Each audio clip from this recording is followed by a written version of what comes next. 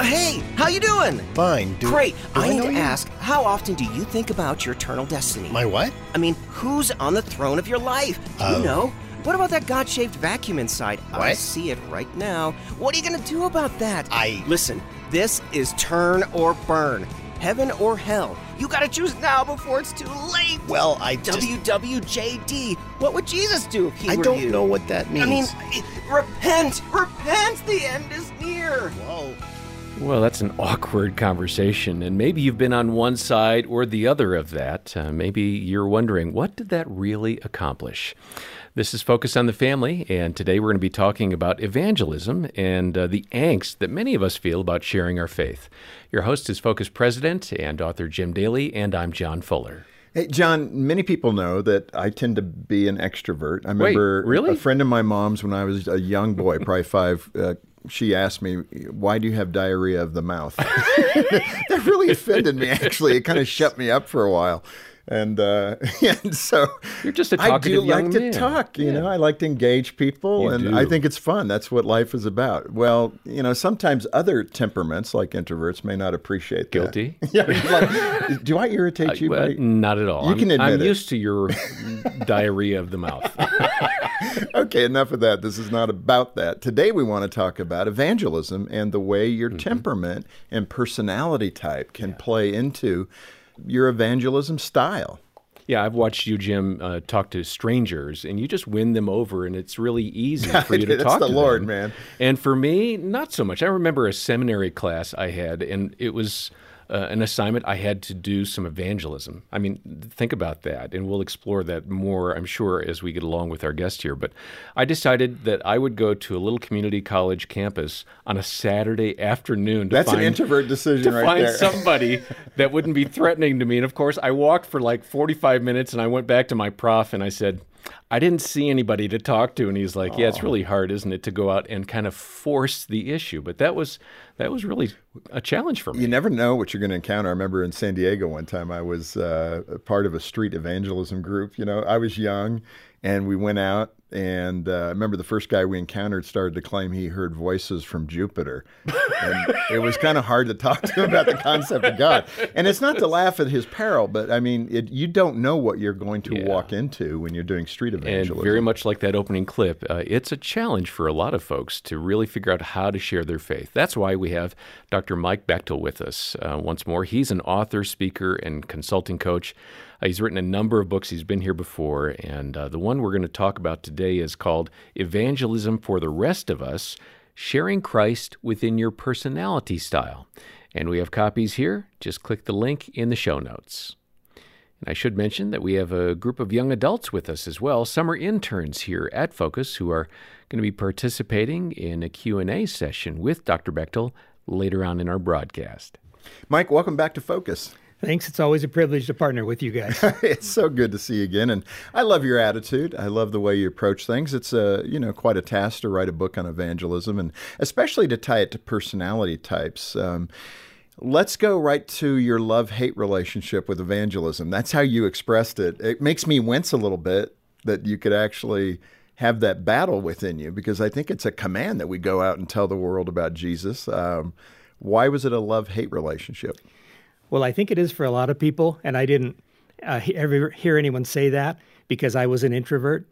And I'm listening to you talk about your story of going to the campus, John, in the On a middle Saturday. of the afternoon on a Saturday. And I thought, as I'm listening, I'm thinking I would have gone at 2 a.m. Wow. because there's a better chance of not having to do you it, reduce so. your risk that way. Let's mention that. I mean, again, some people will find that to be far more natural to talk to people they don't know, partly because I think in my case, I don't care. I mean, I'm going to talk to somebody and I don't really worry about what you think of me. Not that an introvert does worry about that, but why is the temperament so critical? Why does that play into it? Well, I think because God made us unique. And everything that I heard when I was growing up it turned out to be guilt-based because you have to do this. God will be upset with you if you don't. He commands this. He wants you to do it. And most of the people I heard it from, the pastors and the seminar leaders, were extroverts. Right, speakers, communicators. Exactly. And so they're saying, well, this is how you need to do it. So it wasn't so much a matter of should you do it or not. It's here's the method you need to use. You need to be bold. You need to do it. And the harder it is and the more uncomfortable it is, the more real evangelism it is. And I always wondered, then why didn't God make me noisier? Why did he make me with a quieter personality? I was much more reflective because I talk to somebody, you can talk to somebody and you're not intimidated if they come up with a question you can't answer. You just move on or you make up an answer. You're right. Now you're getting the extrovert part, right? But for me, I always think of the perfect response about 10 minutes after they left. Right. And so it's like, well, why can't, because I think most extroverts assume that introverts just need to be healed. That if they could be noisier, if they could just pipe up a little bit and learn how to do it, their life would be easier. That's what they need to do. Well, and I so appreciate that perspective. And I think certainly one thing we need to not have is guilt. I mean, this is the good news. That's the great part of this, and it should come naturally within how God has wired you to express it. Let's get to some of the data to paint the picture for the listeners and the viewers. It's interesting, the stats about evangelism, only 64% of Christians believe sharing the gospel is something we're supposed to do. And for younger adults, almost half don't want to convert someone of a different faith because they feel it's inappropriate. That's a big change from a few years back. What's happening there? More introverts being born? I don't think so. I'm sure it is. But there's social pressure and there's a high sensitivity to other people's feelings and beliefs. And yet at the same time, this is the contest of ideas. Is Jesus who he said he was? We as Christians believe absolutely. It would be remiss of us not to share that conviction with others, wouldn't it? You know what? I think part of what happened years ago was that there was so much of an emphasis on the method, that it had to be in this bold kind of way, that I always felt guilty. And a lot of people that I knew felt guilty as well, because it's like, I'm not doing those methods. And so you have to work up to it. And then, okay, I'm going to find a way to do it. I remember going to an evangelism seminar once, a 3-day class. And overnight, we had to go find somebody and witness to them. That was the assignment. And I remember a friend of mine, we did it together, found somebody at McDonald's, an employee on his break. He was sitting on a table. We snuck up behind him, sat on either side, and I made sure I jumped right into the gospel presentation first, because if I didn't, he would, and I'd have to find somebody else. And we talked to him for a while, and finally he said, well, I got to go back to work. Thanks for preaching. And I remember how I felt. I thought, okay, I did it. I did what I'm supposed to do. God's happy with me, and I didn't feel the guilt anymore. It's almost like a smoker that once they have a cigarette, they're not craving it for a while. And then a couple months later, I was still basking in that. Well, last time I shared my faith, in fact, last week with somebody at McDonald's, and it worked for a while, but then I thought I felt guilty again. It's like, if I really cared about those people, I probably wouldn't be craving it later. It would just be so satisfying each time. And that's when I thought, why didn't God make me this way? What if there's a different way? What if it's not the Great Commission that's the problem? Maybe it's that I'm listening to the methods. And what if there's more methods than I'm hearing? Well, and I love that reveal. You mentioned several misconceptions in your book about evangelism. You're touching on one now. Success or nothing may be that one you're mentioning. You also talk about the blood on your hands, quantity over quality. So just talk about those concepts or misperceptions.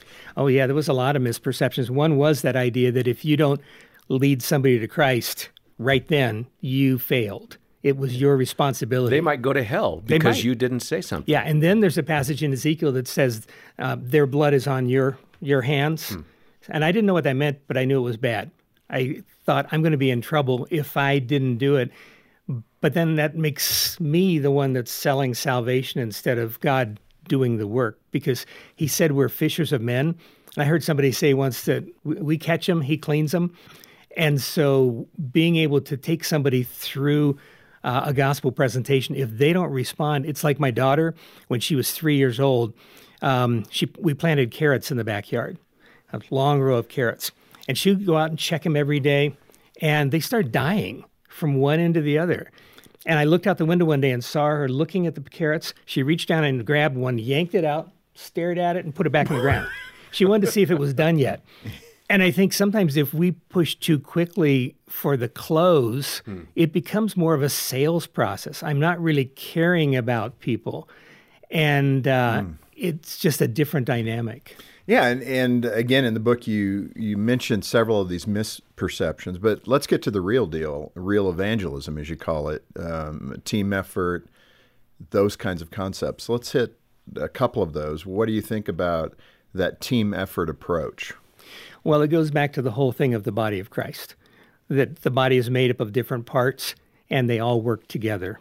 And anytime we pray with someone to receive Christ, when we actually get to that point, we didn't do it by ourselves. There's a whole string of people throughout their lives that have brought them here, that God uses so many different people. And so my job isn't to get the clothes, because God's the one that saves people. My job is to be responsive to what he asked me to do, which in one case it may be just to be kind to them, which will take them to the next step for somebody else that comes along, and the next one and the next. Mm-hmm. Yeah, and Mike, I think the question can be, and I like this, but how do we let that pressure out so that we can hear the Holy Spirit and know how to deal in the moment with somebody who's in front of us? How do you develop that capability that you don't have to go for the clothes right now? And what is needed in the moment? Somebody suggested to me, and I think this is based on research, that it's 11 touches in a person's life with a Christian before they come to Christ. Now, I don't know how they came up with that number, but it does speak to what you're saying, that you don't, if you're number one, if you're the first one that's had a touch with this individual that doesn't know anything about the Lord, it may be a high expectation that you're going to go 1 through 11 today with this person, and they're going to, it could happen. You don't want to count that opportunity out, but you also have to be satisfied that you simply showed the love of Christ to an individual today and trust that God will know who's next to touch that person's life. Well, I think a good definition of evangelism that I came up with is just love people and talk, because real relationships is where things happen. And anytime I look at a person as a project where I need to find a way to present the gospel to them, it's like I'm focusing on that outcome, but I'm not really having a relationship with them. And people are more than just spiritual beings. They have their needs in their life and their relationships, and they have money problems. They have everything else. So to be a friend to them and to build a relationship and learn just how they think and listen. I think listening is one of the best forms of evangelism, just to hear their heart and build trust. Yeah, and some are going to, they hear you say that, and this is also, I think, rooted in our temperament. Some will say, man, no, you've got to go for it, because this could be this person's last opportunity before they die of cancer or whatever it might be. And I'm so grateful to an elderly couple that talked to my mom before she passed away, the day before she passed away from cancer, and they led her to the Lord. Mm-hmm. I mean, and it counts. You know, and her life was a good life. She could have said, you know, generally I'm a good person. I think I'll get there. But they needed to explain to her what Jesus' death, resurrection, and empowerment through the Holy Spirit actually meant. Yeah. And that's kind of the work that I don't think is being done right now. Well, I think some of that comes from what you said earlier about having a relationship with somebody. When you talk to them in the moment, what do they need? And that's being responsive to what God tells you to do in that moment. Yeah. That it's not my plan to say, well, I'm going to talk about this and go in here and do this and this. I mean, it's not that that's a bad thing, because there will be a place for it, but God may want to use me in the moment with somebody for a specific need they have. You encourage people in the book to have relationships with non-Christians. I couldn't agree more. I think that's some of the most rewarding relationships I have are with people who don't know the Lord, and we get a chance to talk very deeply about that possibility. I mean, it's hard because I wear the label across my forehead. I am a Christian. People know I'm the president of Focus. So when I get into this discussion with them, they know where I'm coming from, or they think they know where I'm coming from. And so it may be a little different when you're in a position where people have expectations about who you are, what you believe, and now you're going to try to get a hold of me. But for the person working in a business, a company, what have you, it is good to walk with people. Yeah. The idea of walking discipleship, that we don't have to win someone right now, but earn their respect, earn their trust, love them, so that their hearts can open up to what the gospel will present to them. Well, and I think different temperaments are going to respond to different things. An extrovert approach probably isn't going to be that effective with an introvert because they think differently. It's almost like a different language. And you take an extrovert, walk them through a complex. I have a friend who's an extrovert. Be careful now. I know. I'm choosing my words carefully. I have a friend that's an extrovert. He walks through a business and he sees all the people at their desks. And his first thought is, we need to get all these people together for lunch so we can present the gospel and just talk to them. Yeah.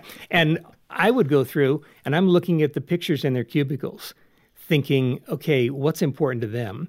Where's our common ground? What can we talk about? And that's why both of them are needed, because it's a matter of sensitivity. Yeah. Because introverts tend to be, they think deeper. Extroverts tend to think faster. And so putting those together, there's different needs at different times. This is Focus on the Family with Jim Daly. I'm John Fuller, and our guest today is Dr. Mike Bechtel, and his book is called Evangelism for the Rest of Us, Sharing Christ Within Your Personality Style. I will note, Jim, that on the cover there's a big red panic button there, which is, I think, really telling for where a lot of people live with this topic. If you're finding this to be an encouraging conversation, or if you have questions, stop by the website, get a copy of the book, or ask us questions if we can be of help. Our number is 800, the letter A in the word family, or click the link in the episode notes.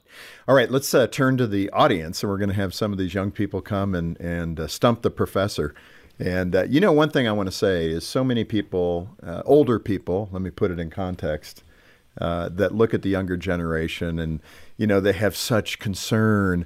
I'm telling you what, I have met many, many young people in a variety of settings. I'm excited about what the Lord is doing in that core group of believers. And, there's hundreds of thousands, if not millions of them. And I think the Lord is going to do something amazing in this next generation of believers, because the world is in such a place that their faith is going to have to shine for the Lord to work through them to touch a world that's, growing more and more desperate for God's love and attention. Hi, my name is Melissa Schill. I'm from Bloomington, Illinois. And my question for you, it's important to take into consideration our temperance when we're evangelizing, but how important is it to take into consideration the temperance of the person that we're evangelizing to, especially when we meet them for the first time? Great question. It is. Yeah, when I think about the temperaments, that's so good, because an extrovert doesn't have to just talk to extroverts, but they can also realize that an introvert's going to respond differently. They have a different way of seeing it. And just to understand, and I think for an extrovert to take the time to really find out what is an introvert, how do they think, how do they process, and vice versa. For the introvert to realize that there's such strengths in both.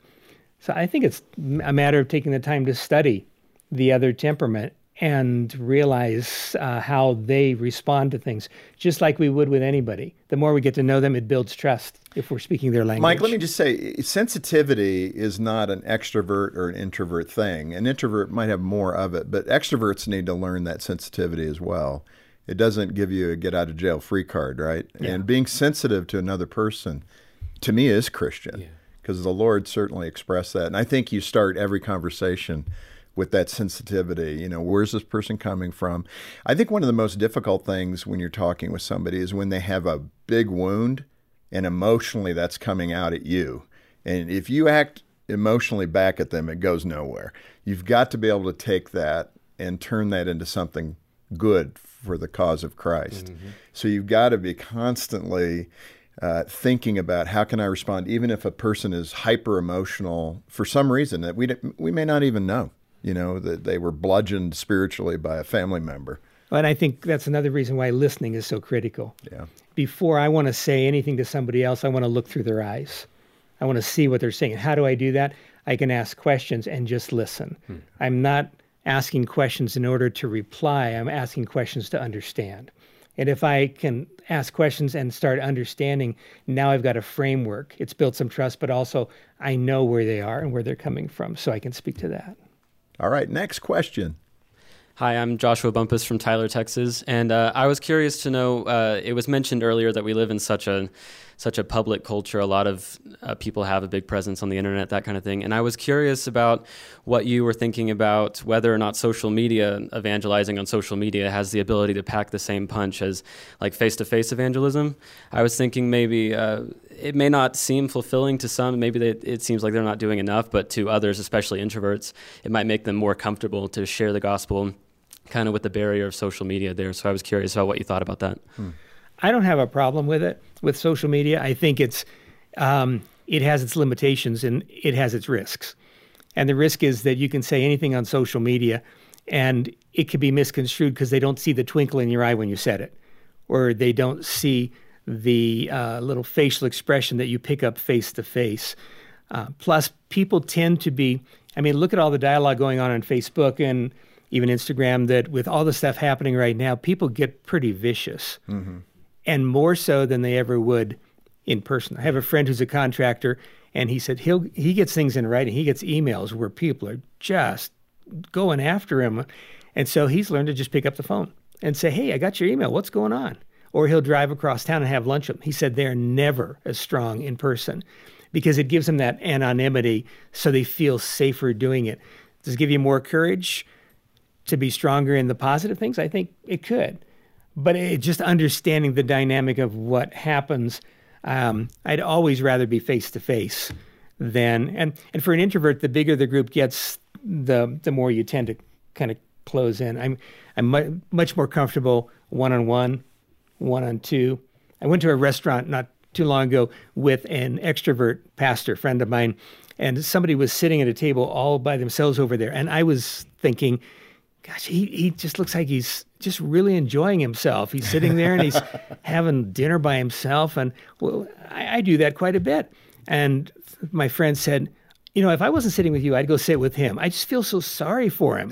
He looks lonely. You would ruin it for him. So yeah, I think there's that dynamic of what happens in there. So yeah, but I think too, we're wired for relationship. Yeah. That's part of who we are, made in His image, made for relationship. So it doesn't mean turn your back on social media. It's a good opportunity, but most effective is being engaged in someone's life. So, all right. Hi, I'm Abby Russell, and I'm from Kingsport, Tennessee. In some ways, I'm hearing you say that letting go of guilt in evangelism means also letting go of your need for instant gratification and even measurable outcomes. With that said, how would you say both introverts and extroverts handle the issue of pride when it comes to evangelism? Wow, these are great questions. you should keep them. Yeah, no kidding. Impressive. When it comes to evangelism, I think pride can be a real factor, because if I pray with someone to receive Christ, there is a sense of, or at least there used to be a sense of, I did that. Or accomplishment. Yeah, I accomplished it. And that's true, but I don't want to make it about me. I have to understand that if I pray with someone or if I share my faith in that way, I'm part of the process God is doing through a number of people. At this point, he made me the point person. But other times, it's just being responsive to what he has me do. And if I can really understand that and sense it, then it's harder to have the pride, because I have to take it back. He's the one that brings people to himself. He says, if I be lifted up, I will draw all men to me. And so my job is to hold him up, and then he can draw them to himself from there. Yeah, no, that's really good.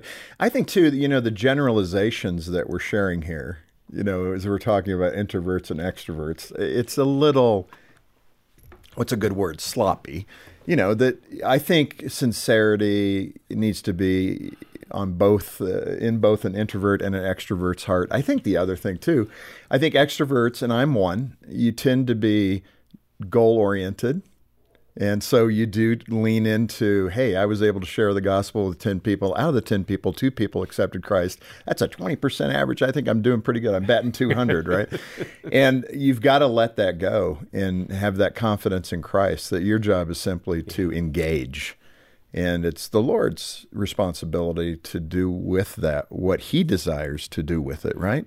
What I've almost seen is that there's more of a pride issue with the introverts than the extroverts. Oh, explain it. Since you're an introvert, this is good. We have both of us going at it here. Because I went for so long feeling inferior and guilty because I couldn't do it. When I finally realized that God shaped me to share in a certain set of ways that was different, it was so freeing. And it's real easy at a certain point to almost look down on extroverts who are doing it in the more outgoing way, because it's like, that's not nearly as effective because we're building relationships, we're doing that. And I had to work through that. So I think that's almost more of a pride issue. Well, that's where we concluded the first part of our conversation and the Q&A with Dr. Mike Bechtel based upon his book, Evangelism for the Rest of Us, Sharing Christ Within Your Personality Style. This is Focus on the Family with Jim Daly, and I'm John Fuller. John, I always appreciate the wisdom and vulnerability that Mike brings whenever he's with us. His message today has been so encouraging. And I know for extroverts like me, it's easy to connect with people and open up a dialogue about faith and many other topics. Other temperaments find that more difficult to do. But the good news, as we learned today, is that we can all learn to be more effective witnesses for Christ. He calls us to that task. And how you do so won't look the same as everyone else, and that's okay. If this program today has made you wonder, how do I know if I'm a Christian? I hope you'll contact us because we can help you answer that question. We'd love to talk to you about what it means to give your life to the Lord Jesus and seek forgiveness for your sins, and then experience God's wonderful gifts of grace and eternal life. So please let us know if you have any questions. Yeah, Focus on the Family is here to help, and our number is 800-232-6459, 800, the letter A in the word family, or you can find us online, and the link is in the episode notes. And John, I want to encourage our listeners to get a copy of Mike's book, Evangelism for the Rest of Us. This message is so important, and as followers of Christ, we can't afford to be negligent or apathetic about the good news, especially in today's culture where so many want to silence God's truth. And the urgency Jesus shared in Matthew 9 applies to our generation today. The harvest is plentiful, but the laborers are few. We can put a copy of Mike's book into your hands when you send a gift of any amount to Focus on the Family today. That's our way of saying thanks for helping us spread the gospel of Jesus Christ. And once again, our number, 800-A-FAMILY, or donate and request the book. The link is in the episode notes. Well, next time we'll continue the conversation with Dr. Mike Bechtel as he examines reasons why many Christians don't value evangelism as they should. Why aren't people sharing? And they used to. And I think part of it is they tried, and it was never something people were comfortable with. It's easier to just stop doing it than to deal with the guilt. And now we're in a place where, after having not done it for a while, there's a lot of other things we can do. On behalf of Jim Daly and the entire team, thanks for joining us today for Focus on the Family. I'm John Fuller, inviting you back as we once more help you and your family thrive in Christ.